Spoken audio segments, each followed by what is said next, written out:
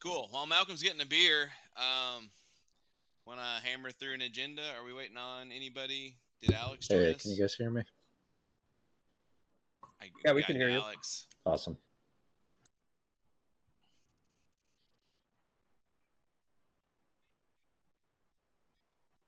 So my average brew is brewed already, Will, and it tastes pretty darn good. Um, I think ordinary bitter is a highly underrated style, in my opinion, and I'm very happy to have one on tap. So cool. So this is the September meeting. Our speaker Malcolm apparently is window blinds, but that's all good. Apparently he's gonna go grab a beer. I'm gonna mute all right now. So those of you that need to talk in a minute, we'll get to make fun of Malcolm because he won't hear this. Malcolm, I put you on everyone on mute for a second, just so we could get through here and be our kind selves, going back and forth. Uh, but yeah, thanks for everyone who came out last month. It was great hanging out with Chip Walton. He's a cool guy. If you guys have anyone else that you want to see, so far it's like we're happy. If you know people that are awesome, let us know, and if you can get us the hookup on some great speakers. Malcolm was gracious with their presence today, but if you want to see somebody to come hang out and chat with us or ask questions, present something, let us know. Alex will throw up the emails, or Hava or somebody will at the brew club, Haven at the brew club, um, Havo at the brew club, Alex, who did I miss? But yeah, email one of us and we're open to all these ideas. So like I normally plug every meeting, the brew club has an experiment series that we partner with Brülosophy.com for. um, if you get an article published, you will be voted on a fan favorite article and get put in a drawing for a Delta firm tank. So it's pretty awesome that you get the opportunity to compete against just 6 other articles, I think, to get a stainless steel fermenter. So how awesome is that? We'll announce the winners somewhere around the December time frame. Um, Again, for details on that, email me or Alex, and we're happy to hook you up. Last week was the Powerade versus water experiment in a Belgian wit, I believe. And I think that actually got the most clicks on the Brülosophy.com website uh, for the year. So, uh, so love it or hate it or just don't understand it. That's it. Next month we have Julia Hertz. Some of you might know her as the executive director of the American Homebrewer Association. She has at least a couple of decades of experience in the brewing industry, including prior roles at the Brewer Association, award-winning homebrewer, BJCP judge, advanced cicerone, beer educator, and then she's got a couple books: Beer Pairing, The Essential Guide, and then craftbeer.com's Beer and Food. And then Haven's got some announcements to make as well. Sorry I didn't put yours together, but you can skip Yep. over Alex and do yours together. Oh yeah. Okay.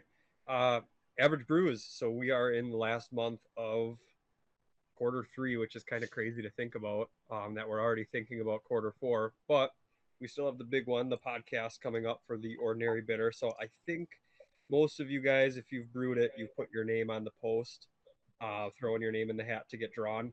We haven't had as many people post this time as of yet, so we may just kind of throw we've still had a pretty good amount. I think in the past we've had like pushing 40, and I think we're right around 23. Um, so I think we might just throw everyone in there and just pick from the whole pool again. So if you've won in the past, we might just include you in and pick up from everyone. So that'll happen. It's the third. I don't know, maybe next week or something. We'll do some drawings. We'll get those names selected, and then we will kind of coordinate with Marshall to make sure that we can ship closer to when he's actually going to record, so we don't have another oxidation incident as we did last time. But I think that was a yeast issue, so we'll chalk it up to that. Uh, Moving on quick, we've been looking for more ways to get the club together and just have fun and talk about things that maybe aren't beer. So Thursday night we drafted for the TBC fantasy football. So I know Alex will. I think Jason, you're in that. So we have a fantasy football league that we're doing this year. Just for fun, just something outside of beer, just to get some of us together. And one of our other ideas is Discord trivia night. So we are going to there's a cool through whatever time. Oh shoot. Hey, Will, you want to mute everyone again? Oh no, he made it. Okay, we're good. So there's a cool little bot on Discord that we can use to do some trivia. Just fun. It's quick. It's like 30 seconds a question. We're doing different topics. I have a couple beer related quizzes made up. We have some that are not beer related, and they're just fun. So we'll get together and do that on Discord. I'll drop the Discord link in the chat here a little later, so you can sign up. And then Alex beat me to it. Look at that. So join in, come on over. It'll be a lot of fun. Hopefully in the future, if it catches on and we're having fun with it, we can have some little prizes and stuff for people who win. But just another thing to get together outside these meetings and have 20 or 30 minutes of fun on a weeknight or something like that. So yeah, if you have any suggestions for that, or if you're interested or think it's really stupid, let me know. Alex, go for it. Okay. Yeah, thanks, Haven. So yeah, probably should have written something in advance, but yeah, and a couple weeks from now, we're going to make an official announcement finally for paid membership, officially for 2023. And yeah, I think we can all agree that Haven's been extremely generous, taking his own time and money shipping out average brew yeast. No, it's like but I think we can all agree, maybe he shouldn't at least have to pay for it. So I think it'd be awesome if, one of the first things we tackled with paid dues was covering shipping out the Lallemand and Imperial yeast. And then naturally, the second thing that we're excited to do with dues is start having our meetings on Microsoft Teams, just to have all the benefits that has, of course. But I think a lot of people have been asking about making sure that meetings are recorded and viewable afterwards. And I think Microsoft Teams should make it really easy for us to record meetings in high quality video and post them later. And so those are kind of the two first things we want to tackle with paid membership. But after that, I think we're going to keep it pretty open and kind of ask paid members what they want to do with dues. For example, do we want to prioritize trivia night or things like that? So yeah, so look for a link probably about 10 days from now about paid membership. If you sign up now, the paid membership benefits will also cover the remainder of 2022. So yeah, pass it back to Will. All right, tonight I am super stoked. We have Malcolm from an Emiritus Brülosophy contributor, whatever that big fancy word means. I believe he's a pro brewer, BJCP judge. What other credentials you got there, Malcolm? Make sure to unmute yourself. I mean, I don't know. I guess I'm a advanced cicerone, and I think I've got sensory training. I used to run a sensory lab and a quality lab at Fatheads. I don't know, a lot of stuff. I mean, beer's been in my life in some way or another since the late 90s. So you can probably ask me a lot of questions. And if I can't find the answer, if I don't have the answer, I can lead us to where to find it later. I've been fortunate enough to spend a lot of my time researching this nerdy shit. And I have a lot of friends in the industry who can find us the answers. So I like these kind of things. I'm still a home brewer at heart. I like talking with home brewers. I like trying to balance the technical with fun and nerdy, kind of live in that zone. So let's have some fun. Let's ask some questions. It doesn't have to be serious. It can be stupid. It can be goofy. It can be personal. So. Well, dude, what have you been up to since? I mean, there was a while in COVID. We knew you were kind of in limbo.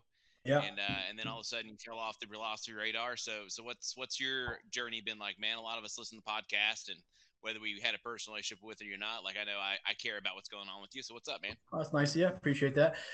So right on COVID, I was at Fatheads. So I left Miller Coors, went to Fatheads, and because it was closer to home, and I had a job offer down in Georgia to run a place down there, but that was going to be more production manager, brand manager.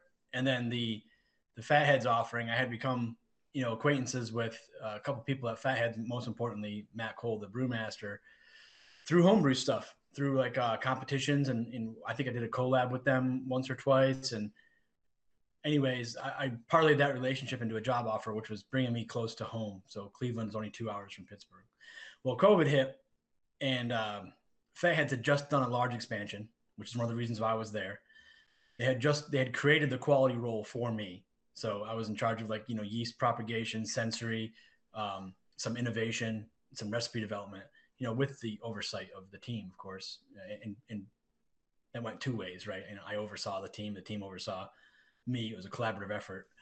But COVID hit, and they were so big, almost 70% of the business was distribution. Well, when stadiums go away, concerts go away, restaurants go away, money goes away.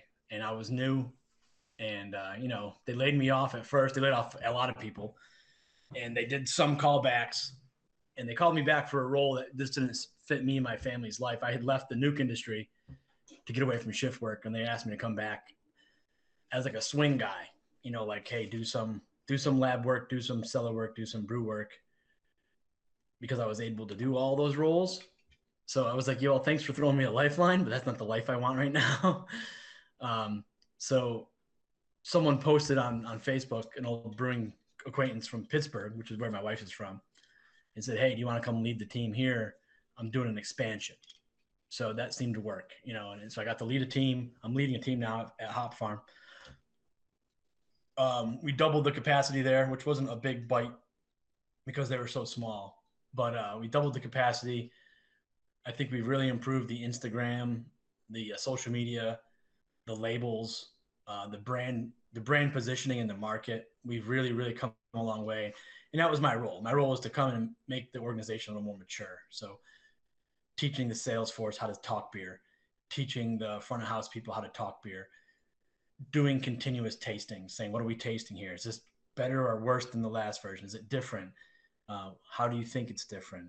What was the process involved?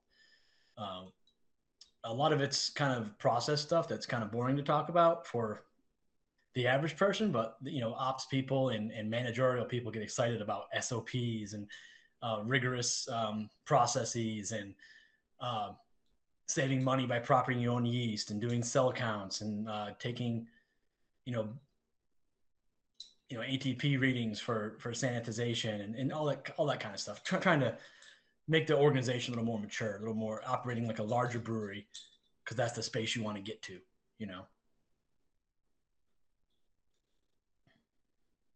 So somebody wants to know what you're drinking. So a buddy of mine, this is actually one of the first collabs I ever did, so I thought this was fortuitous. Lavery Brewing up in Erie. So Lavery, owned by Jason and Nikki Lavery, they were really, really cool. Back when I was home brewing, first came from Hawaii out of the Navy, they were just kind of reaching out to homebrewers and stuff on like Three Rivers Alliance of Serious Homebrewers. That's Trash, and Trube, which is Three Rivers Underground Brewers. So they reached out and said, hey, anyone interested in, doing some batches, whatever, we host local homebrewers. It's kind of fun.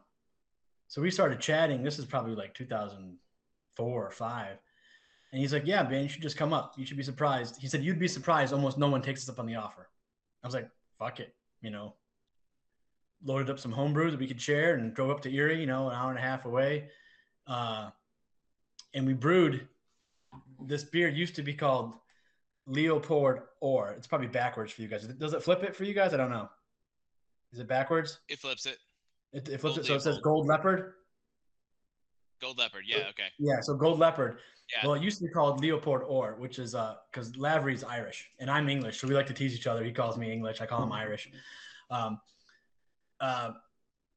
Gold Leopard was one of their first beers they brewed large scale, and it was a Brettanomyces bottle conditioned saison, and it won GIBF gold, and it hasn't won since. So I always tease Jason. I say, well, that was the batch we brewed together.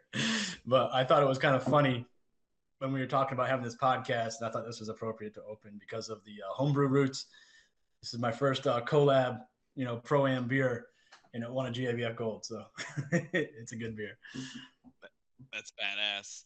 I think Will Aller wants to know, describe more Georgia, the place where you working at. Was that the schoolhouse, or where were you working in Georgia?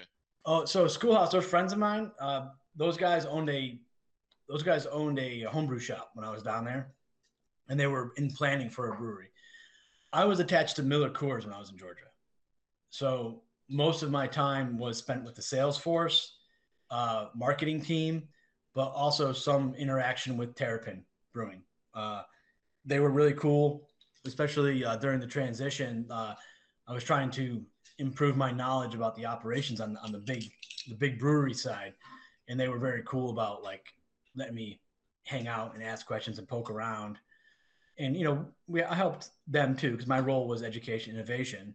So talking with their sales team, doing a lot of work with in the market, talking with their brew lab down by the stadium. Those brewers are super on top of their game. They're very sharp brewers, so they didn't need someone to come in and like fix it. They didn't need any of that, but it was more about how to speak to the market, how to use our selling terms in a way to leverage education and get them to buy into the fact that we're beer people. Especially when Terrapin was bought by Miller Coors, some people do the big beer no thank you thing, but when you can bring a team in that shows that they're really passionate about beer, when you're competing against local small breweries, I think it kind of added a little bit of gravitas, a little bit of authenticity, especially because the roots of Terrapin, they were small time brewers and they were home brewers, and it seemed a shame that their coolness goes away a little bit when you're acquired by a big brewery, which is part of the deal.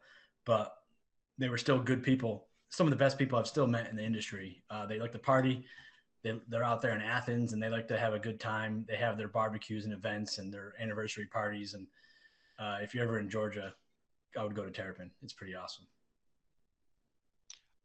Did the schoolhouse offer you any kind of brewery job? That was Will's follow-up. No, not directly. Tom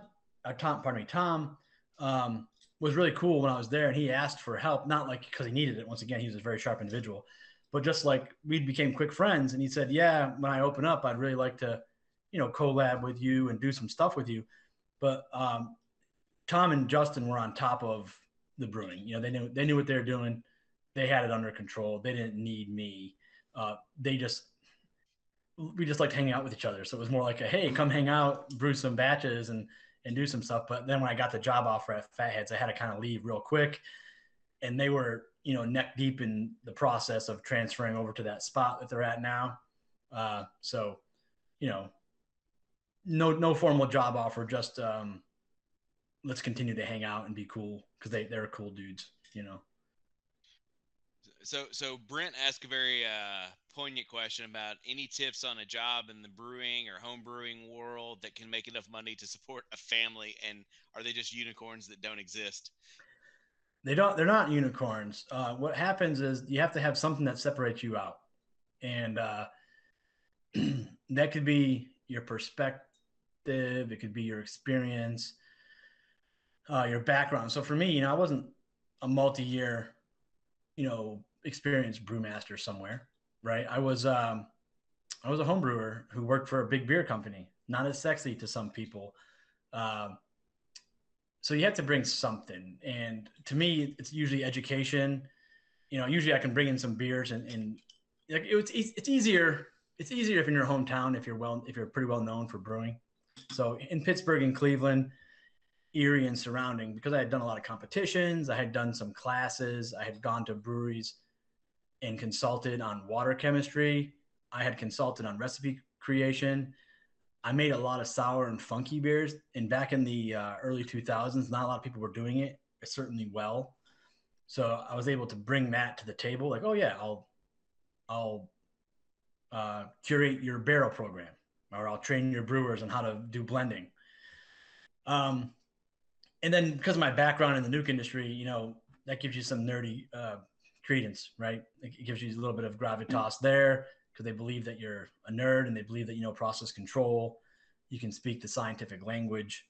But to me, to me, the number one thing is if you're trying to break in, it's show that you've done some background work. So I get a lot of people who apply and like maybe they've cellared somewhere or done on a packaging run somewhere, packaging line somewhere, or they're home brewers, but they're not particularly well educated. Home brewers are packaging line people. It's like, yeah, you have experience. I believe that you cannot kill yourself in a brewery environment. But what have you been reading? What do you listen to? Have you gone taking classes? Are you a cicerone or a BJCP judge? Tell me that you recently read How to Brew, and then let me ask you some questions about that. But a lot of these people just show up and go, "I'm eager. I'm ready to work." I'm like, okay, show me something. Show me something that you did. And the last person I hired, she went out and got an internship working from packaging on the way up over a course of several months. So that was like I went and got it, right? And she's not making enough money, in my opinion, but she's making above average in the area, for the brewing position. In order to be making decent money to earn a living, I think you need to go to a place that's probably making over 1,000 barrels a year, preferably 3 to 5. You probably need to be in charge of 1 or 2 locations. So usually a brew house and a tap room. And you have to make sense. You have to show that you making $60,000, $70,000, $80,000 a year is worth it, because some clown's willing to come in, undervalue the workforce, work for 45, 50, which I don't know how you live on that. But people do it because they like the job so much. They want to enter the brewing industry. So they're willing to work for, $18 an hour, and to me, we're devaluing our industry. And a lot of times owners and investors, they see somebody who worked at, I'm not sure where all you guys are from, but let's just say you're from Atlanta, right? So you're from Atlanta, or here in Pittsburgh, here in Pittsburgh, you worked at Penn Brewery. So Penn Brewery is an established brand. It's been around for a while. You say, yeah, I worked at Penn Brewery for 5 years. They go, oh my God, he's got experience. I'm going to hire this guy. He only wants $45,000 a year. Meanwhile, one of you who might have a job somewhere, that where you make decent money, hopefully, and you're like, oh yeah, you go in and you say, well, I can't do this for less than 65, 70. They're going to look at you and be like, well, why should I go with Bob when, this guy over here has been working for 5 years at Penn Brewery? That's a resume, but they don't know that he can't make good beer. It's really, really tough. We're in a weird spot in this industry where a lot of people who are in charge of payroll and have the pocket string or the purse string control, they don't value brewers. They don't value us. They don't value seller persons. And it usually, in my opinion, shows up in the quality of the beer. But guess what? Right now, you go to a tap room or a brew place that's popular, they're probably baller at marketing, great with their Instagram and their Facebook. Their labels look awesome, and the beer is mediocre, and the crowd doesn't care. So why would they pay you $65,000, $70,000, $80,000 a year to make beer that's a 9 or a 10 when a beer that's a 6 does just as well? The consumer is just not marketing.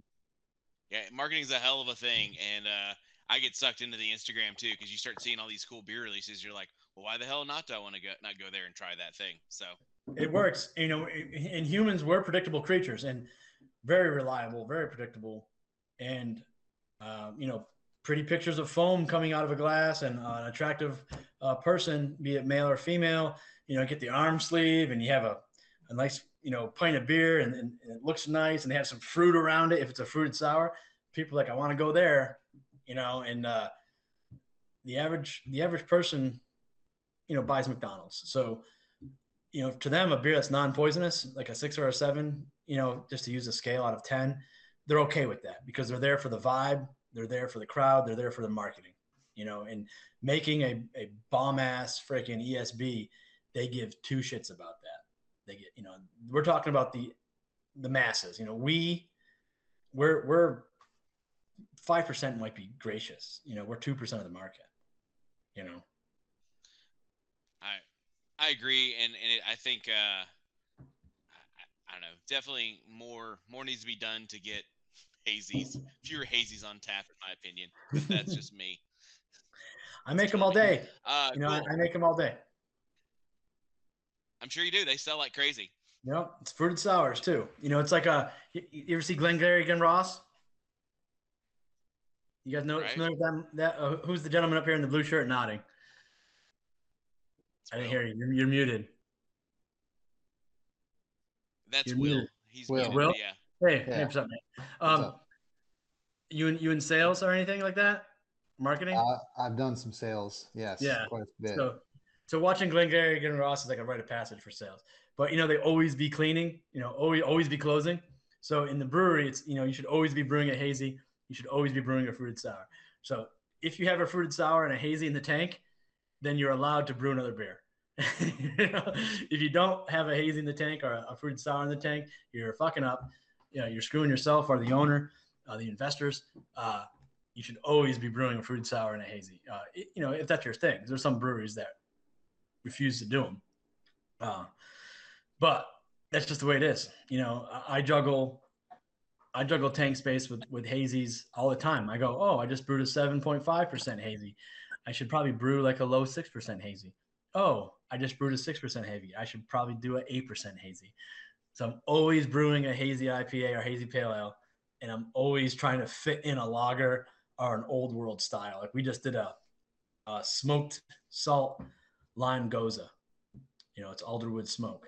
So that's going to be for the culinary nerds, right? That's a small segment. Most people don't give a fuck that you have alderwood smoked salt in that goza.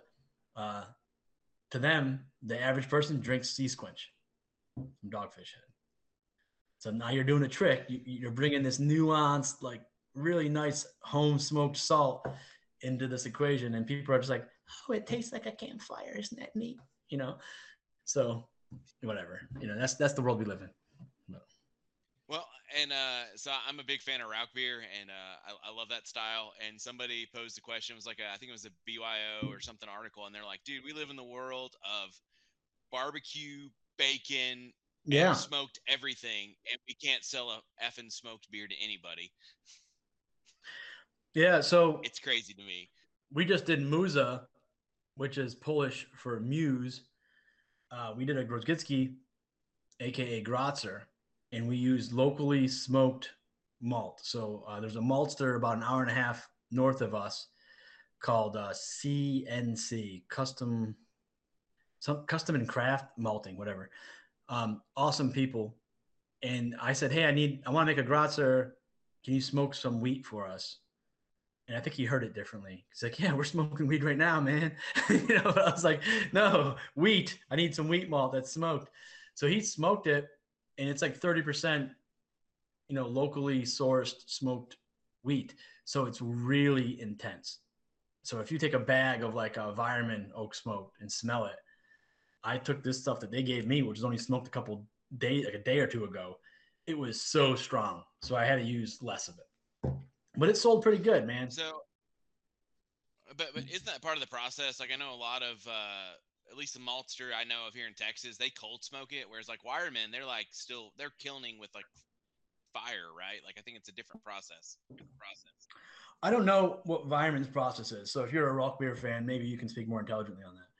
What I do know is it could be processed like you're saying, but it could also be just the fact that they do a huge batch. Some of it sits in a silo and then a car and then a bagging facility. So I don't get it 2 days after smoking, Right. But it could also be that process. I know CNC cold smokes, but it's not cold like cheese. It's cold like 110 degrees, 120 degrees. So they bring over the smoke into a cold room, a vessel they have with grates, and I think they do spray it so it has a little bit of moisture, so it helps pick up the smoke. But I think the beer is pretty good. We teamed with This Week in Rock Beer. Are you on that? Are you on that group? Oh, I love This Week in Rock Beer. John Hall's great. Yeah, exactly. So John Hall and then we teamed up with them and did that Muza. So that was a release for Homebrew Con. And then because they were in town This Week in Rock Beer, we had a smoked Doppelbock from East End And then my buddies at 11th hour, they did a smoked Hellas. So we had 3 smoked beers on tap, which is like unheard of, you know. But, No, John Hall's great, and he's super cool. Like if you're into Rauk beer, you can email John Hall and he'll respond to you within like a day. It's awesome. yeah. So got some hazy questions that kind of cropped up. Mhm. Hayden wants to know kind of your percentage of hazies to fruited sours make up your total beer sales. Someone else has questions about thiolized yeasts in Yep. hazies. Yeah. So percentage, I bet you hazies and sour combined is like 50 to 60% of our sales. Hazies is almost usually 2 to 1. So if we have, and you start to cannibalize, right? Because if you have 3 hazies on, do you count that as hazy? Yes, you do, right? So if we had 3 hazies on, that would probably make up like 30%, 40% of the sales, and then the fruited sours would be like 20%, and then everything else switches out. We have a light lager we do that's consistently like number 3. So no matter what else is on the menu, the light lager is number 3 usually. And then funny enough, right now we have a mild on, and that's usually like number 3 or 4. But everything else kind of switches around. So if we like for Oktoberfest next week and the week afterwards, that O-Fest beer will probably be number 1 for 2 weeks, But I wouldn't be surprised if it's still number 2 behind a hazy, which is a shame. But that's the world, So kind of piggybacking on that. So Jonah, he says he lives in Hazy Central because he lives up in Maine. Yeah, sure. But he's saying that a lot of the long-time hazy breweries are starting to make a lot of other styles, and so there's kind of an interest shift in some of those areas. Are y'all noticing that as well, or is it not so much? Yeah, so we've been doing a lot of West Coast right now, and matter of fact, today's Saturday. Friday, we have a party called Socks and Sandals, and it's going to be like kind of like a beach rock band and a DJ afterwards. Everyone's encouraged to wear sandals and socks, and just kind of do like the West Coast vibey thing. And what we did is we invited a bunch of local breweries who are making clear beer. So if you're doing a clear West Coast IPA or a clear APA, you are invited, and it's just a tap takeover. I think we're doing like free tattoos and shit for a couple hours, but it is a celebration of clear beer, old school West Coast, like Sierra Nevada type, Firestone Walker or Lagunitas and Stone, those types, Dale's Pale Ale, those type of older school IPAs. And right now in the market, like in tap room, hazies still rule for sure. But in the market, so like your pub houses, I don't know, depending on where you guys are, but you probably have like a couple of chains that aren't chains like Applebee's, but they're chains like there's 3 or 4 of them in your area. And one of those around here is Mad Mex. So Mad Mex, and we have another place called Industry Public House, and they have a couple locations. They almost always order more West Coast IPA than hazies because their crowd is older. Their crowd is eating food. Well, hazies don't, in my opinion, don't do well with food. They're too sweet. They're too full on your palate. They're like a bomb of hops in your mouth. So it just obliterates your palate. West Coasts, yeah, they, especially old school ones, we had like that IBU race for a while with like palate wrecker and all that stuff. But a well-balanced West Coast is great for food, right? It's dry, it's well attenuated. It has a firm bitterness, but that drops off. And you have a lot of gypsum, which adds to dryness. So you drink a West Coast IPA if you're eating something fatty, like a hamburger or whatever, like Industry Public House and Mad Mex sells a lot of Latin fusion stuff, so it's greasy, full of flavored stuff. You wash it back with an IPA, it scrubs it off your palate, and then you want another bite of your hamburger. That's not the case with most hazies. Most hazies are not very bitter. Most hazies are just so thick and creamy and have so much flavor going on. You have a whole glass, a 16-ounce glass of a 7-8% hazy. You often don't want to eat much, so that's not great for these food places. You get palate fatigue just like 2 drinks in. So yeah, Yeah, it's palate fatigue. It's clash, very clash. I mean, there's some things you can pair food with hazies, well-made hazies.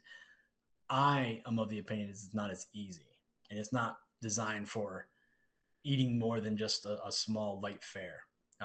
So West Coasts are getting real popular around here, again, which is nice to see. And I agree with you, leading on to the main thing, a lot of places who are making hazies because they sell, and maybe they are hop aficionados, they probably started as homebrewers way back when they were brewing freaking, amber ales and California Common and, cream ale. So they were brewing those things 15 years ago, and they're kind of just getting nostalgic, and they're just like, wow, I'm just going to brew like one or two of these. And I think a lot of the crowd's sitting back almost going like, oh my God, like, well, Jim's a big brewer, and he works at Bissell, or this guy works at, Alchemist, or he came from, name drop all you want, locations. But when they see these high profile brewers making like a Cal Common, they buy into it. It's like instant gravitas, right? You have the resume is because this person's making it or this brewery's making it. So I think now some of the crowd is accepting those old school beers, So one of the most beautiful things I've seen in a while is Dick and I, who Dick Wallace is his name on this thing. We were at a brewery here locally in San Antonio a couple weeks ago, and that brewery was slammed, like couldn't hardly get a seat, and they didn't have a single IPA, hazy or otherwise, on tap. And you're like, Yeah. man, this is wild.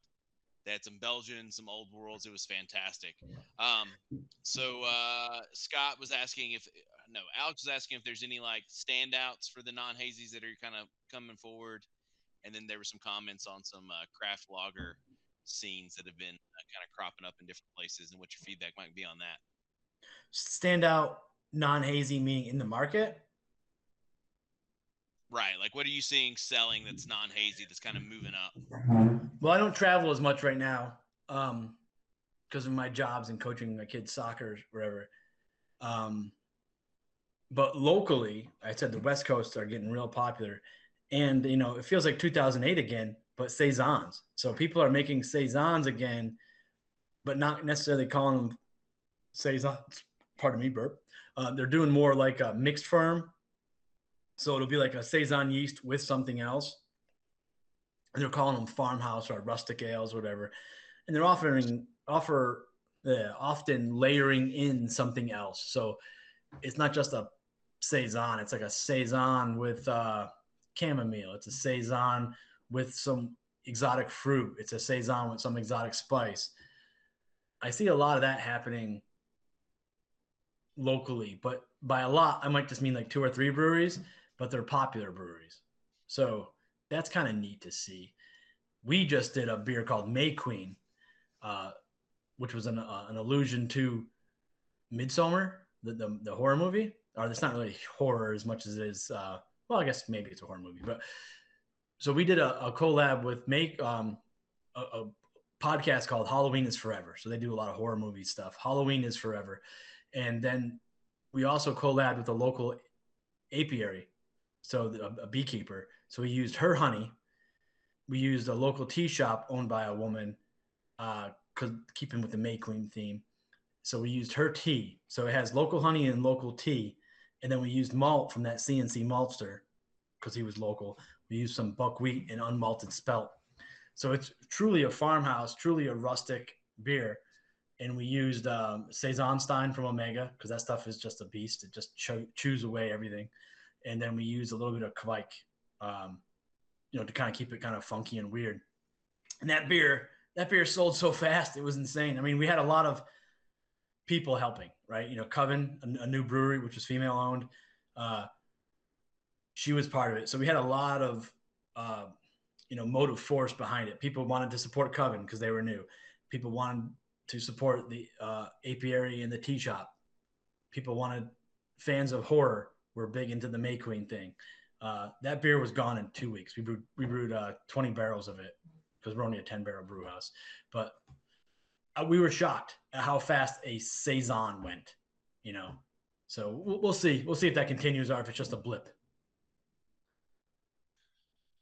Are you guys using thiolized yeast? Are y'all exploring the thiolized yeast phenomenon that's going on? What's your kind of viewpoint on that? I like it. I'm intrigued by it. I've used some of it. I've used Cosmic Punch and one other one. I can't remember the name of the other one, but from Omega. What's weird is that people are using it, I think, wrong. I think they're trying to take advantage of thiolization while doubling down and using exotic punchy hops already. And that's not what it does, right? I'm not saying if you took that beer and ran it through like a gas chromatograph or whatever, you don't have more of those compounds or some different compounds. But if you're going to use thiolized yeast, why are you using Galaxy, Mosaic, Motueka, Rakau, Citra? Because it's just going to get lost in that cacophony of flavors, right? It's just crazy. Right, because those already have so many unbound thiols. Why are you trying to free bound thiols from things that have unbound thiols galore, right? Exactly. So if you're Brülosophy people and you listen to my horrible voice years ago, I would often use that analogy about whispering in a church or talking loudly in a church versus a concert, right? I don't go to church, so I assume they're quiet. But basically, if you're having a mild conversation in church, it stick out like a sore thumb, right? It's a quiet hall. Same thing with brewing with thiolized yeast and making in these loud hops. If you have Citra and Galaxy, I don't think a little more of these compounds are going to make a difference. It's certainly not a game changer.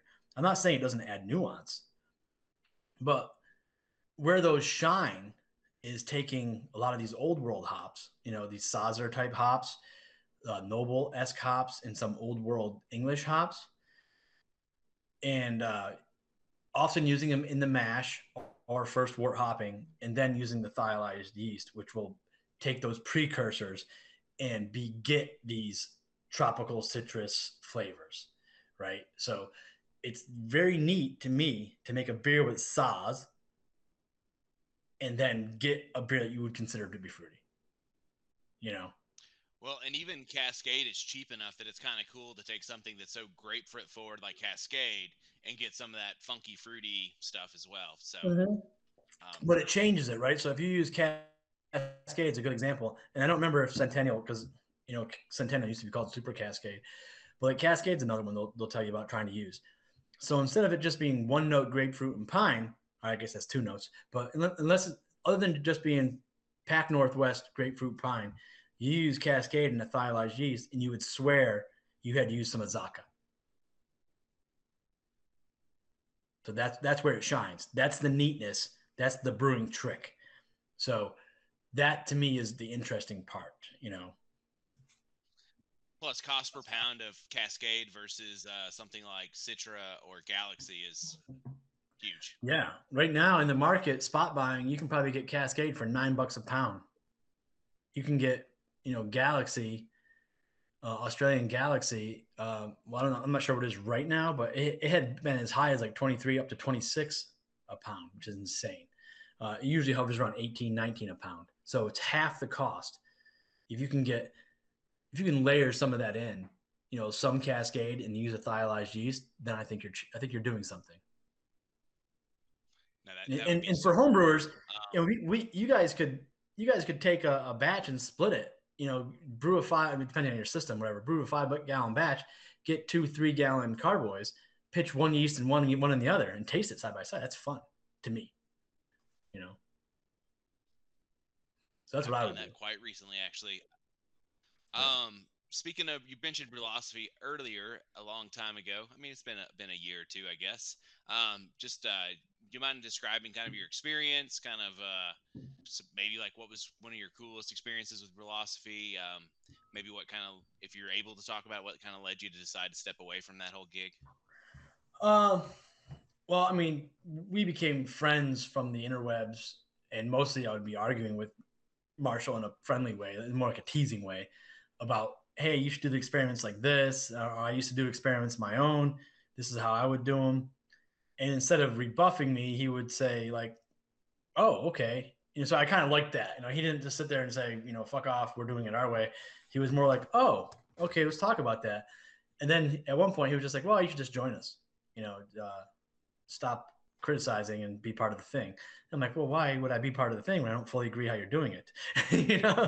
But it's educational and fun. I took away great friends. I'm still in contact with several of those people, and Brian Hall especially. So that was the big takeaway.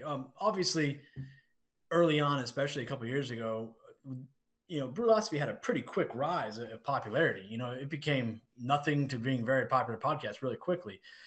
So it'd be a lie to say it wasn't fun to be part of. It was really neat to have your work recognized by people. People come up to you and say, "Oh my God, I recognize your voice," or, "I read your article." That's kind of nice, And I used Brülosophy on my resume to get my Miller Coors job. I would link articles that I've written. I had shown them experiments that I've done. So they kind of take you more seriously. They're like, oh, yeah, you're a home brewer, but you're like doing something. Like you're writing, you're getting published, even if it's on the internet, but you've put work out there for the public to consume. And my job at Miller Coors, they really found that attractive because I had to go in front of crowds and speak. So they wanted to see that I could do original content and talk. Helping them develop their process. I think when I was there, we became more rigid on how to do scientific experimentation. And I was much more pedantic than they were. I mean, several of the people on that crew are super sharp, but they were trying to cater to a certain audience.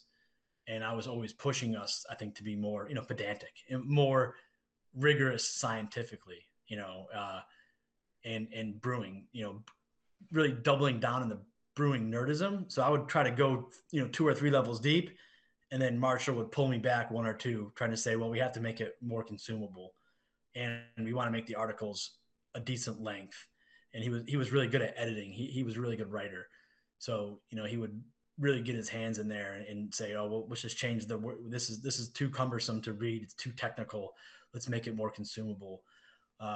So I think I became a better writer being at Brülosophy just from watching Marshall edit my stuff. It was like flashbacks to college, going through writing classes. Like, nope. So I think I became better for that.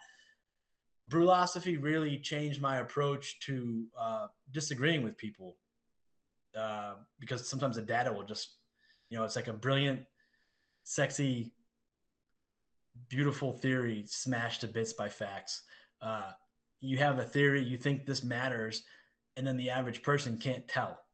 So, I mean, is it the best study? Is it the best data collection process? Is it the best data set, meaning the people who are, no, but it's better than anyone else was doing at the time.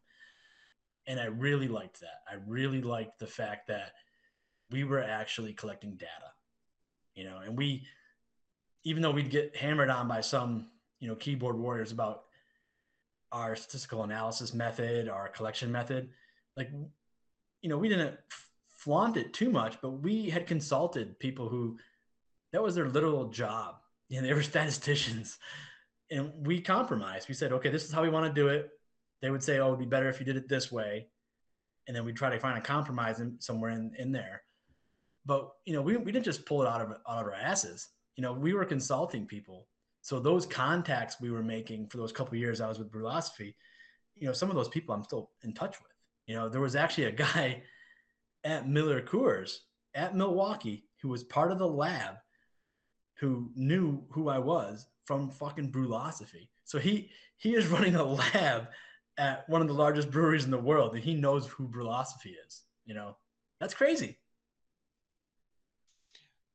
Yeah, and I will attest personally to Marshall's editing skills, because I've done some TBC experiment articles, and the way that he can take your, not that it's wrong, but cobbled together language and just make it like actually pop and super readable, but still stay to the point is it's magical. Just by being around it, you can definitely learn some pointers and some tips there. So that's pretty awesome. So what kind of made you decide to kind of step aside? Were you just getting busy, just getting too wound up in some other things? Yeah, busyness.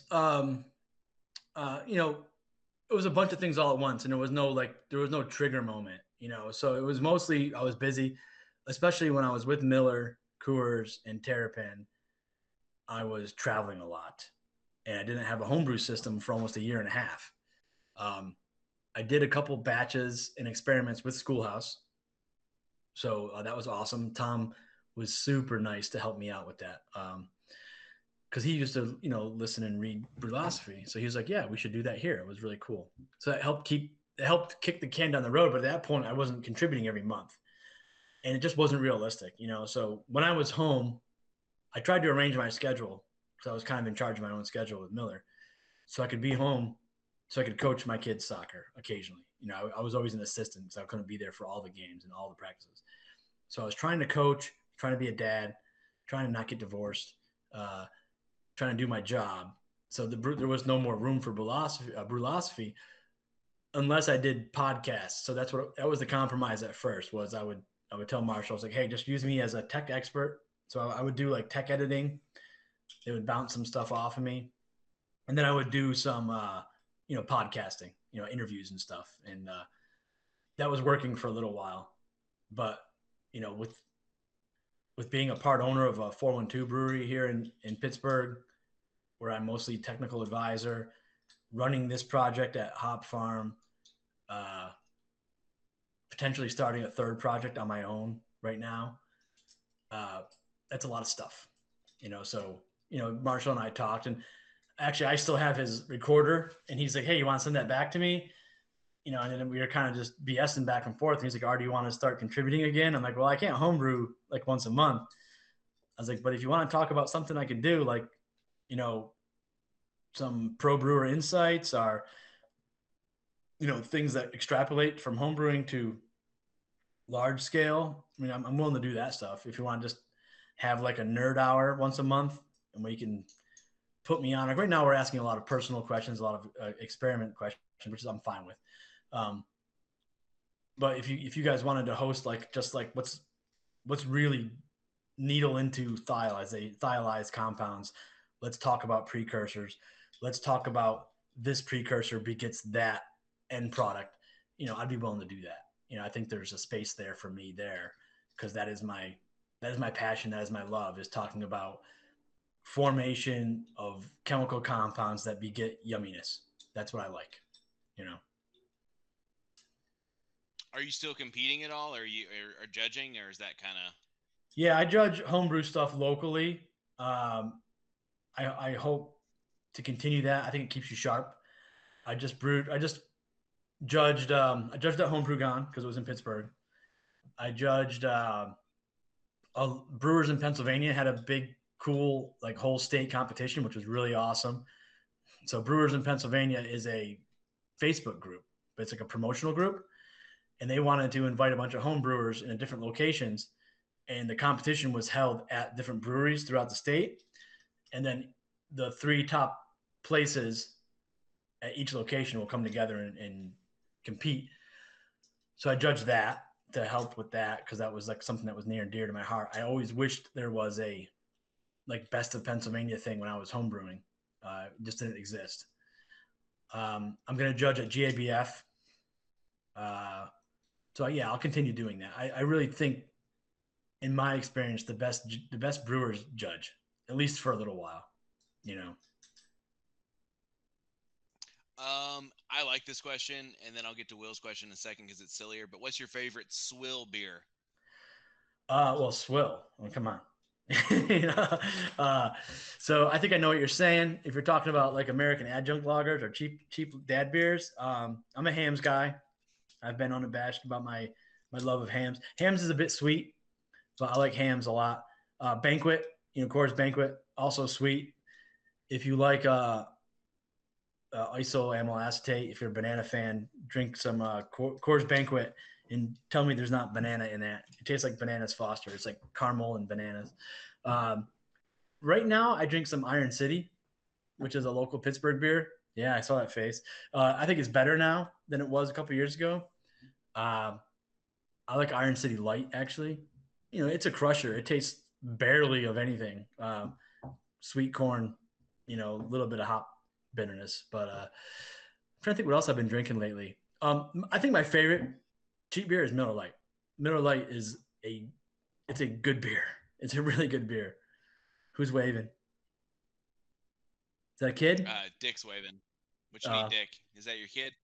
Hey, kid. Oh yeah, that's his daughter. It's all good. Well, hey, daughter. He's got some good kids. He's giving them ice cream. I want ice cream too. Yeah, so I love Miller Lite. Miller Lite has beer flavor. It tastes like grain. It has grain. You can smell the hop a little bit, which is kind of funny because it's extract. But it tastes like a little bit of caramel malt, little tiny bit of caramel malt, and it tastes like grain. Whereas I think Bud Light tastes like green apples to me, and licorice. Like if you have I'm not sure what you call them in your area, but like a red licorice, or around here they call them red vines in Pittsburgh because we're crazy. But drink a Bud Light, bite like a red licorice, and tell me not the same flavor compounds. Look at that cutie with the red hair. I love your hair, honey. Hi, can you wave? Hi. Hi, redhead. All right. So yeah, I think Miller Lite it's like a. Go ahead. No, go ahead. Talk about Miller Lite, man, and then we'll talk about. Miller Lite tastes to me like someone took a Pilsner. Yeah.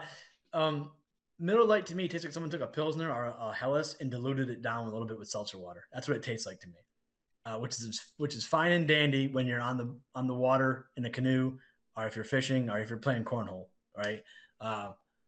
So yeah, those are probably my favorites: Miller Lite, Hams, Iron City, which is local, Genesee Cream Ale. I drink a lot of that. Yeah, I get some nods back there, approval. Yeah. I live in Texas, and there's nothing wrong with a good old Miller Lite on a hot 100-degree day, or a good Lone Star. It's all good to me. So, yeah. So, yep. Will, who had the beautiful redheaded daughter, asked if you could turn yourself into a pizza, what kind of pizza would it be? Oh, I'm a pizza fanatic, man. Me and my family make pizza a lot. It's trying because I'm trying to stay under 180 pounds. I'm only 5'9", so I'm not a real tall dude. So to me, 5 pounds shows up, and pizza is an easy way to add 5 pounds. So we do everything ourselves. We make our own dough, our own sauce, do a lot of cheese combinations. My favorite pizza that I made was something I formulated for my wife, and it was our standard, Neapolitan dough, goat cheese, arugula, balsamic reduction, and then on top of it is reduced mushrooms and onions, like red onions.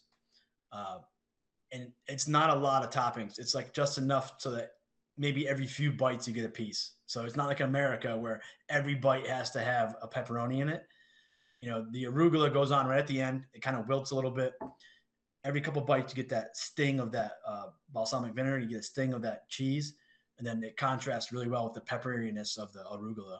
So that's my show-off pizza if I'm going to show off. Dude, you had me at caramelized red onions, like any kind of onion on a pizza. Yeah. And some arugula, that sounds badass to me. I am really a fan of these wilted salads lately. I've been making a lot of them. So you take like one or two toppings, and you saute it, and then you have your greens, and then you just drizzle this warm, the liquid from the saute and these slightly tenderized vegetables right on top of the salad. It's just amazing. It's just, it's like a game changer. And you can have someone over for like barbecue or steaks or something like that, and they will talk about that wilted salad. It's crazy. And it's a perfect opportunity if you have like garden, if you have some herbs and stuff. You take a couple of those herbs, you throw it into your saute liquid with your oil and your acid, whatever that is, a wine or your acid could be vinegar or whatever, but you have your acid and sometimes a juice. So you can just squeeze a lemon in there or squeeze like a pomelo or grapefruit, get some acid in there. And that sauce is now a perfect flavor extraction for an herb. So you just take some thyme or rosemary, put it in there, you drizzle it on top of the salad. People will talk about the salad. It's crazy. Apparently I need to make more wilted salads is what I just learned. Yeah, we're right up on an hour. I want to be honoring of your time. I don't want to over keep you. I know you got stuff going on tonight. Well, my I wife's do wanna ask you out, what so you can cut me. I'm fine with that. But if people have nerd questions they want to send me, go ahead. My wife went down the road, so I'll give you another Sweet. 15, No. 20 minutes. That's perfect. What would be your desert island beer? If you could take one beer on a desert island with you, what would it be? Oh, that's tough, man. That was funny enough. That was a Miller Coors interview question. It really changes. I mean, you can't go wrong Sierra Nevada Pale Ale. It's just good. It's just balanced. I used to be a big Tank 7 fan from Boulevard. And Pilsner, tank beer, unpasteurized, unfiltered Pilsner Urquell. Tough to beat that. So I think Good. So I the think if I best went to a answer desert I've ever island, I heard had to that, so if I went to a desert island, I had Kenny either. said Go ahead. Orval. Say again. Kenny Schlerzer said Orval. So Or Vinny yeah. Schlerzer's answer was Orval because it would change the entire time you were there. Orval is definitely up there. So I think one of the questions I was given at a job interview was like, if you could fill out 7 taps, what would they be? So if you have your dream spot location, you're doing you're not a brewery, you're a tap room. What would I think it was 7, it might have been 5 beers, whatever. So the first question I asked was, is this for me or is it for commercial viability? Because commercial viability is different than for me. So to me, Orval would be on there for sure. That is one of the most beautiful beers in the world. I just did a Brett bottle conditioned farmhouse ale with a local home brewer. Her name is Zach, and I called the beer Zachary. It's not as good as Orval because that would be stupid to say, but it is in that zone. It has like that like funky pineapple with a little bit of caramel malt and just super bone dry. And I love it. It's one of my favorite beers I've ever made, I think. Send me a bottle. I want to try it. I can do that. Text me later. I Perfect. have a lot of it, and it's a funky saison, so it's not exactly burning the doors down. People aren't lined up outside for it. So yeah, we can arrange a beer swap. That sounds really good. So Miller Coors. So the other Will wants to know, like, what was kind of that process, the Miller Coors interview process? What are some other fun interview questions that you've gotten? So that was an awesome job. I got really sad when they were starting to dissolve that team because it showed a shift to me. I think Miller, the way it differentiated itself from, AB and a couple other brands, was that it showed that it really cared about beer nerdism, about beer quality, about speaking the language. So we had a team that was all about innovation, and our job was to teach marketing and our sales force and, just everyone in the company, up top to bottom. We had these classes that was called Beer Merchant or Beer Champion, depending on, they changed over a couple of years.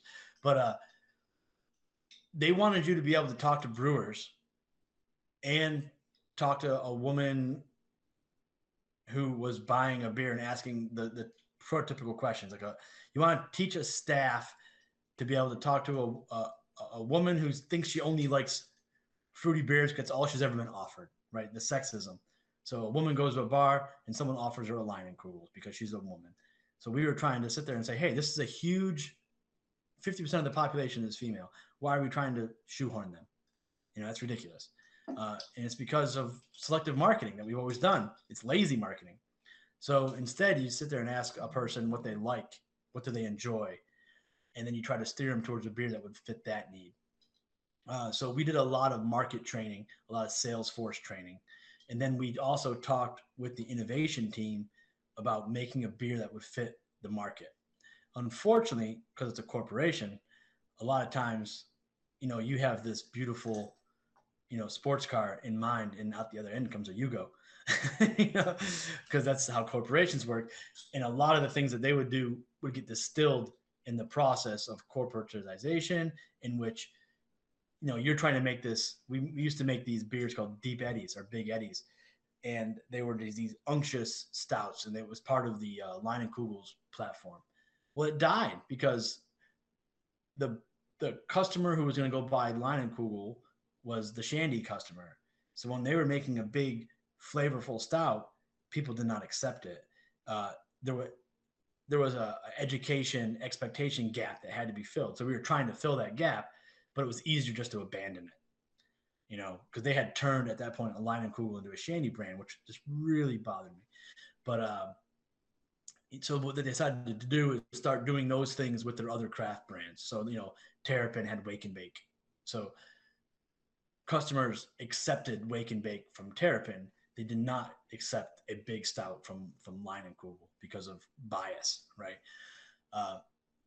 So I think the main thing I took away from Miller Coors was how to talk the language of selling, how to sell beer, how marketing works. I didn't always agree with it, but these people were not dumb. You know, they were hiring people from like, you know, Frito-Lay, you know, American Foods. They were hiring people from Pepsi and Coke, from Google. You know, they had some of the best marketing minds in the world, you know, and I just learned an immense amount about brand positioning, consistency of messaging, delivering on expectation, not pigeonholing yourself because we had done it at Miller Coors, how not to destroy a brand like Budweiser did with Shock Top. You know, it's stuff like that I learned. But you asked about interview questions. One of my favorite interview questions was, I'm sitting across from, you know, two Master Cicerones because our team was mostly Master Cicerones and a few advanced. So this one guy, Jason Pratt, asked me, tell me about how diacetyl is formed. I'm like, oh, okay, cool. That sounds fun. And he goes, start with precursors. I was like, okay. I was like, do you want me to talk about like valine or isoleucine? And he smiled. He goes, yes. So I went through that and went through the pathway as best I could. And I knew who I was talking to. So I could not bullshit this man. He was like a master's degree chemist and he worked in the lab at Miller Coors. So I did the best I can. I gave that caveat saying like, hey, I'm going to say some things wrong here. I'm going off of memory. He's like, fine. And then he turned around. I wasn't even finished my answer. He goes, same question, but now you're explaining it to a server at Buffalo Wild Wings. So that's what you needed to do at my job, was be able to talk to a brewer, talk to a lab technician about the technical side, but you had to be able to flip the switch and give a presentation to 50 people who worked for Applebee's, you know, and hold their attention. So I had to be able to sit there and talk about the asshole and make it light and make it fun. Talk about like, who wants butter in their beer? You know, we used to call it being a beer clown. You know, you have to be a beer clown, but a professional beer clown, you know. So that was one of my favorite questions. Deal with the customers so the engineers don't have to. You're a people person. Yeah. I'm a people person. Why can't you see that? Yeah, and it was funny for me because I can be very curt and I can be very to the point. I'm an engineering mind, but you know, I like to joke and I like to have a good time. I like to educate, and I didn't realize how much I liked adult education until I was in that job. It's a lot of fun. That's awesome. So you talked a little bit about your own project. Are you at liberty to chat about that? Or you? Yeah, I'm just looking for a space. Yeah, I'm thinking about maybe doing a fermentation space, but one of the partners wants us to just buy a brew house. It's easy to say, oh, what's an extra $250,000? You know, but to me, there's so many brew houses around these cities that are idle 2 or 3 days a week. So I would like to do a fermentation. It's been done other places, so it's not like it's a new idea. But I want to concentrate on lower volume beers and just make it more of like an experience. So a lot of farmhouses, bottle conditioned stuff. So it's elevated, but it'll be a small space to not have to worry about that overhead. I don't need to sell, 20 barrels a week of hazy if I have a small space. I'd probably stay on at Hop Farm and 412, and this would just be a passion project. Some of my investors, potential investors, because we're on the chit chat phase, they want to go bigger. They want to do a typical brewery. So one of the things I'm talking about is maybe melding the two.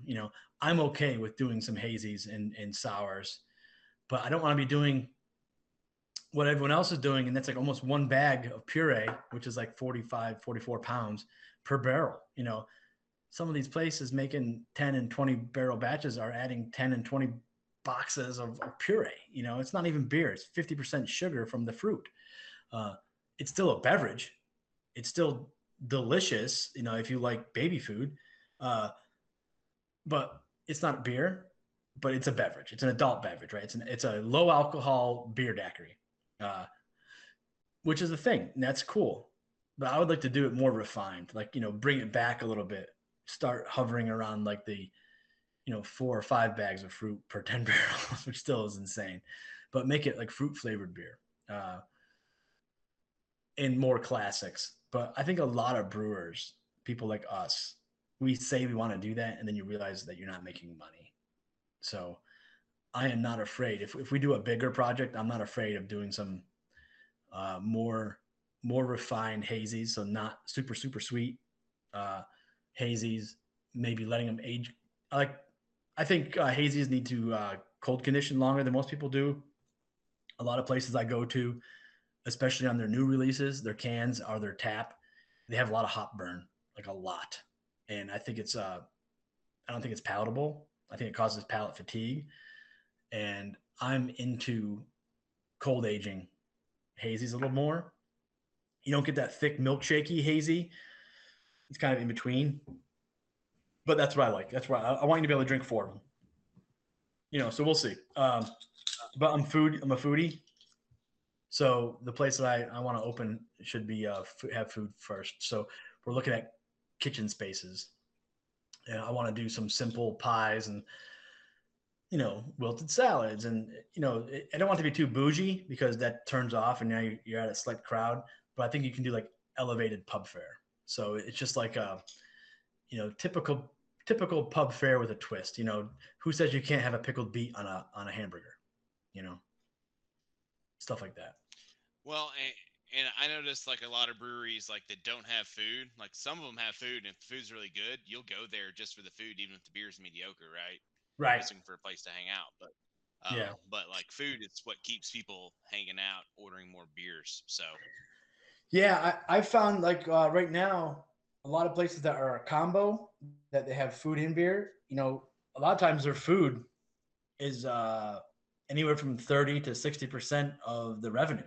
So tickets are, you know, cashier till numbers at the end of the week, end of the month.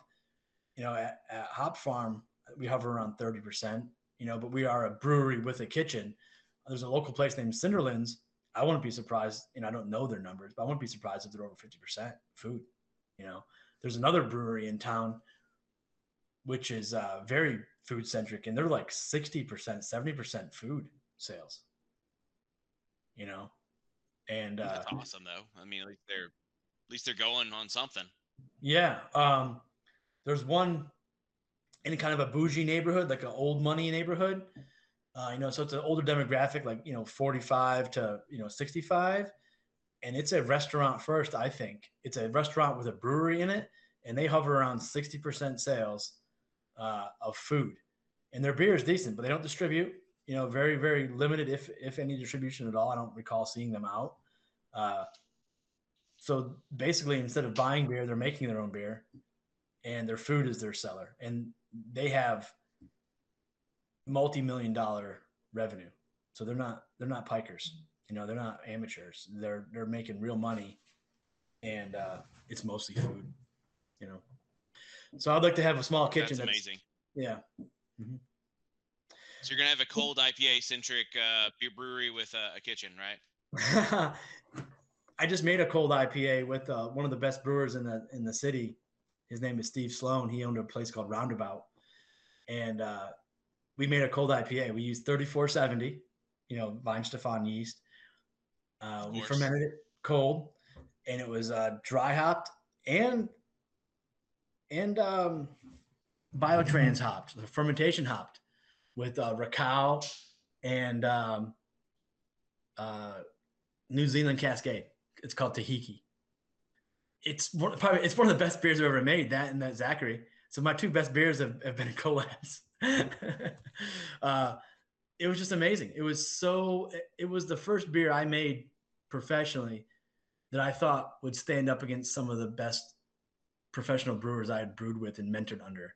So once again, I'll never claim it was as good as a Fatheads beer because that's ignorant. But it was the first time where I tasted it and I was like, this has hop flavor and aroma. this carries hops through the entire palate, which is what you get from a good Fatheads beer.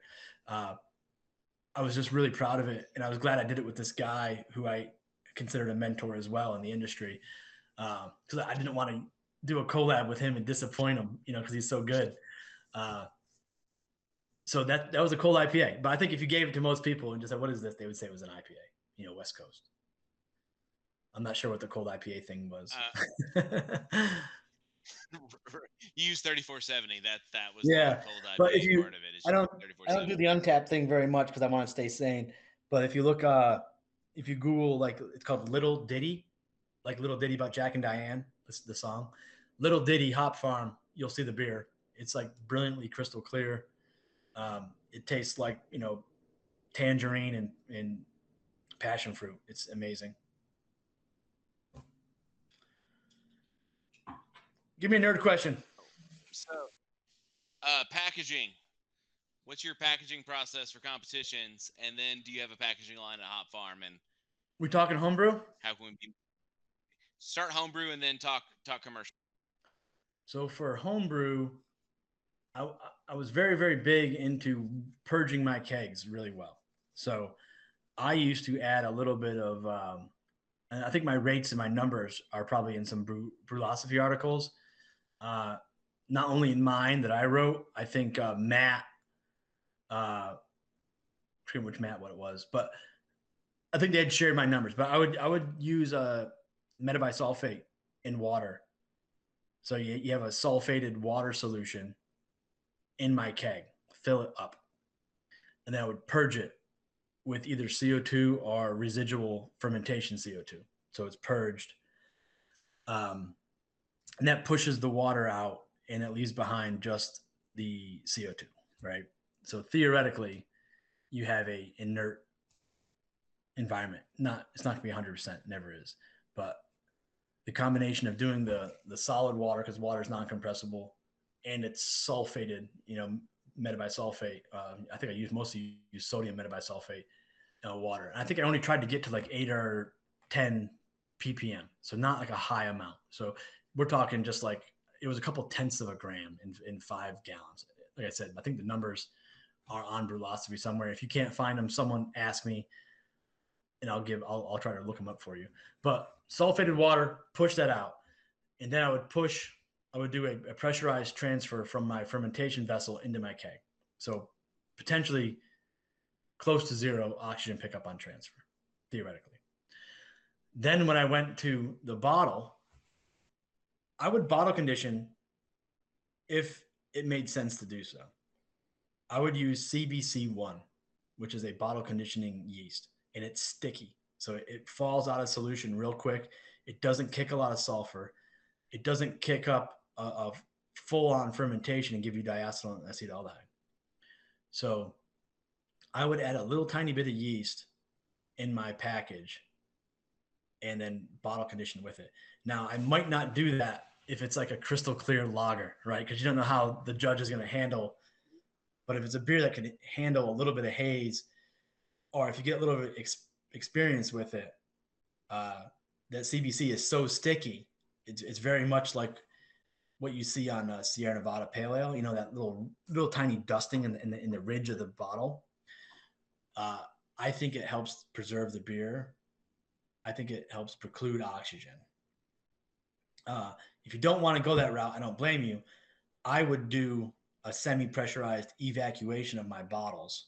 So I would use a beer gun with a stopper, and you can either peel back the stopper with your thumb, or actually I would use a sports ball pin, and I would drill a tiny hole, put the sports pin, the inflator needle, through the hole, cover it with my thumb, use the beer gun, purge it till it got pressurized. You can feel it start to kick your thumb off or kick the stopper off. And I would just let my thumb up a little bit, let it sit. And I would purge much longer than I had to. And then I'd go sniff the needle hole. And if it like burned your nose, I'd go, okay, that's good. I started doing some experiments with that guy, Steve Sloan, with his Orbisphere. And I got a number down. I forget what it was, 30 seconds would get me near 0 ppb, parts per billion. So I would just purge the living hell out of my bottles, and then I would go right to beer, you know, and I would go up to the top. So I would leave maybe this much room in the top of the bottle, not the whole half neck like you see typically. I would go a little closer, and it's best if you have someone who can immediately cap for you, you know, or yourself. It's slower and messier if you're doing it yourself. So I would come out, and as I came out, I would start squirting the CO2 on top of it. So you have CO2 on that top space. It's like, so as I'm pulling out, right at the end, when I'm trying to get the beer level right close to the top, my beer gun's almost all the way out, and I'm starting to spray a little bit of CO2, and you can see it kind of flutter the top of the beer, and then boom, I'd cap it. If you want to go really pro, is you would put the cap on, you'd whack it with a spoon or a wrench or whatever, and it would push a little bit of gas out, and then you cap on foam. And that's what Fatheads does for competitions. They would agitate the bottle. You know, you will occasionally break one, you know, but you give it a good wrap, it'll evac that space. I have won a competition with a 6-month-old American Pale Ale, you know, in competitions. So that either mean my pale ale was good or the rest of the competition was bad. I don't know, but some combination thereof. But I have one with, you know, half a year old IPAs and pale ales. If you Well, judges obviously had a shitty palate, right? So exactly. That's Professionally, awesome. professionally, it's so complicated, man. I mean, if you're not measuring with a meter into the ppb range, it's all guesswork. So you have to get either a C box from Anti-Ampar, an Orbisphere from Hawk, or a Gehaltometer from Pentair Hoffman's, right? You need these pieces of equipment, and they're between $15,000 and $35,000, right? And most breweries decide to buy another tank instead of an oxygen meter. But when you're messing with things like the purge duration, the purge pressure, when you're messing with your foam over, your cap on foam, and when you're messing with your seamer, everything is blind until you're measuring.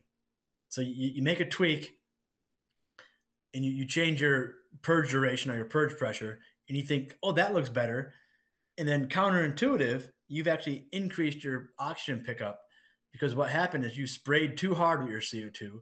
And instead of it doing a quiescent fill of CO2 and purging that space out, so like, you know, you're trying to do CO2 and it has a little wand and it goes in there and it has like the gas misting up. If you go too fast, you instead create a vortex and it pulls oxygen in. It's counterintuitive. The other thing too is on a lot of these canning machines, they have these lid flappers. And right before the lid comes on, so it comes through, it picks up the lid and smashes down, it has a little spurt of CO2. A little spurt is nice. It might kick up the foam and help the foam come up and kick over, so you're capping on foam. Too much oxygen, if you know anything about engineering principles, is you have this spray of CO2 that comes across this lid. Well, guess what happens when you spray across something? Who has ever used one of those weed and feeders? You know, where you hook up to a hose and it sprays, it pulls either this way or pulls this way. So that burst, that little spurt of CO2 comes across and it drags oxygen into it and goes right into your beer. And I've found people will increase their purge thinking more is better because we're Americans. So we're like, oh my God, dial this fucker to 11. Well, you created a vortex or a Venturi effect, pardon me. You created a Venturi effect and you've pulled air into your vessel. Same thing with, you know, beer gun. You're sitting with a home brewer and you're like, oh yeah, I'm just going to spray the fucking hell out of this thing. You know, if you do it long enough, yes, you will evacuate. But I've found like on big tanks in breweries, if you're not doing the fill it with water and purge it out method, if you go gentle, fill it with CO2, pressurize it, and then blow it down real hard, and then do it a couple more times, it's a better evac. So you can try it with home brewing.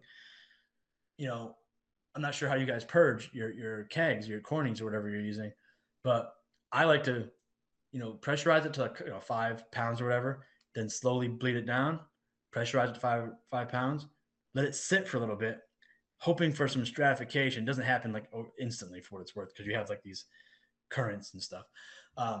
So yeah, you fill it again with CO2, wait a little bit, and then blow it down. Do it a couple more times, but you get a more complete purge filling and blowing down than you do doing a continuous trickle.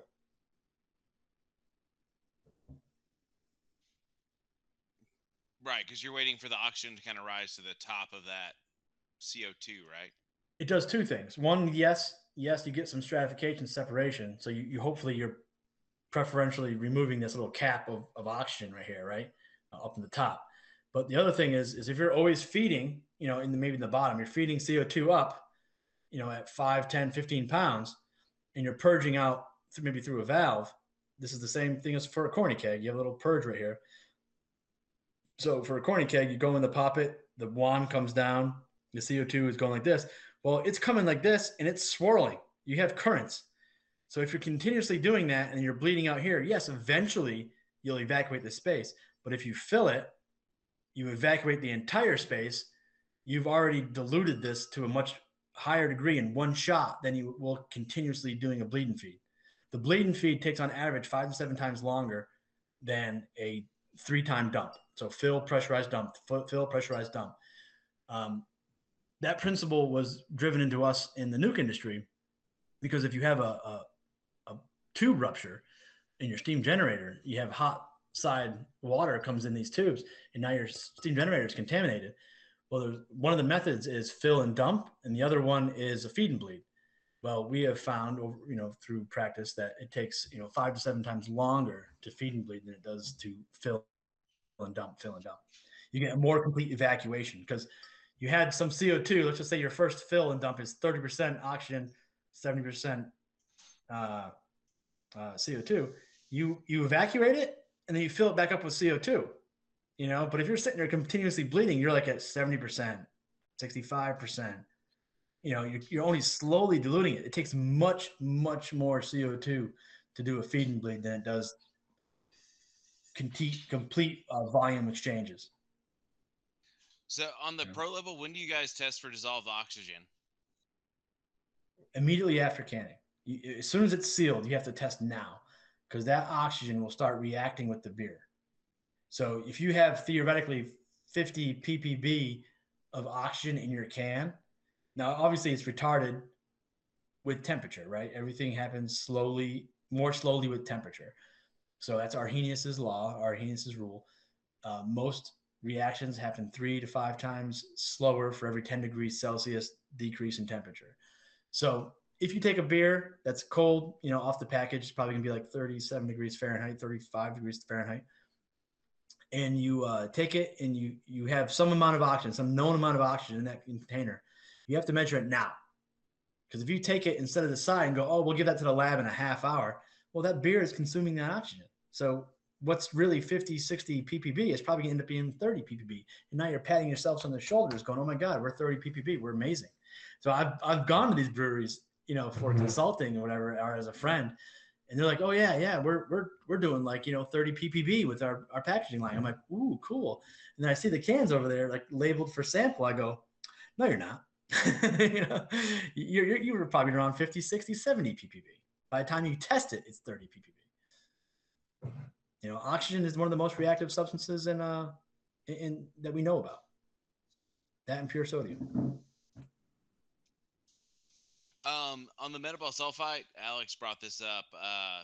When you do it in advance with your water, does the sulfate solution continue to scrub O2 days later, or is it kind of like you put it in there and it's one and done, or it reacts all pretty fast? I don't remember the exact ratio of how much free sulfate. It'd be free sulfur at this point, but when the sulfate converts to sulfur and it consumes oxygen, there's a certain molar interaction ratio, right? And I just don't have it off the top of my head right now. But once it does that, it's done, right? It's like this many moles of free sulfur will consume this much oxygen, and then you're done. Now, if it brings it to zero, so if you have enough sulfur, free sulfur from the sulfate, metabisulfate, if you have enough free sulfur to consume all the oxygen in that water and in that headspace, then it's over. There's no more oxygen. Now, if you have any ingress, you have leaky gasket. As soon as you bring the beer in, right, the beer is going to have some. If you test the bright tank, even at professional breweries, and especially at home breweries, it's not zero. It's going to be like, often between 8 and 20 ppb of oxygen in your fermentation vessel. You're like, that doesn't sound right. It was blowing off CO2 for like days. There's some level, unless you have like a high sulfur yeast, like a lager yeast, there's some level of oxygen in there. So when you bring that 8 ppb beer into your keg, which is now sitting at 20, 30 ppb, you have now 28 or 30 ppb in your beer. So the idea is to get both as low as possible. So good fermentation practices, good transfer practices from your fermenter into your keg. If you've evacuated your keg with enough free sulfur to consume all the oxygen in the keg, but you've now purged that keg with CO2, which for what it's worth is not pure, right? It's 99.9 or 99 if you use 5 nines gas, which is 99.999. There's some oxygen in there. So the idea is that you have a little bit of this water, on the outside of your keg, and it's in the inside, but on the outside walls, you have a little bit of that water with some free sulfur available. So when you bring your beer in from your fermenter, hopefully it consumes that 8 to 10, whatever you got in your fermenter ppb, but it's almost never zero. I've gone into a bright tank with like 17 ppb of oxygen. That's after hours of a purge, but that's much better than it would have been had I not done hours of purge. So you accept some minimal amount of damage. So when you're kegging as a home brewer, your idea is to get the vessel to zero or close to zero. And the only way you can really test that is with a meter.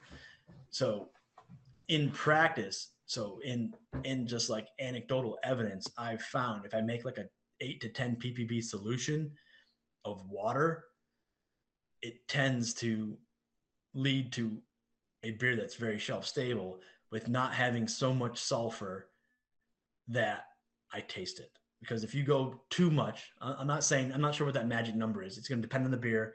It's going to depend on your sensitivity, et cetera, et cetera. If you bring your keg down to near zero with 8 to 12 ppb metabisulfate, the 8 to 10 ppb is the sulfate, not the whole entire chemical, right? You're trying to dose this for 8 to 10 ppb of sulfate. That space is near zero. You bring your beer in, I don't tend to be able to pick it up.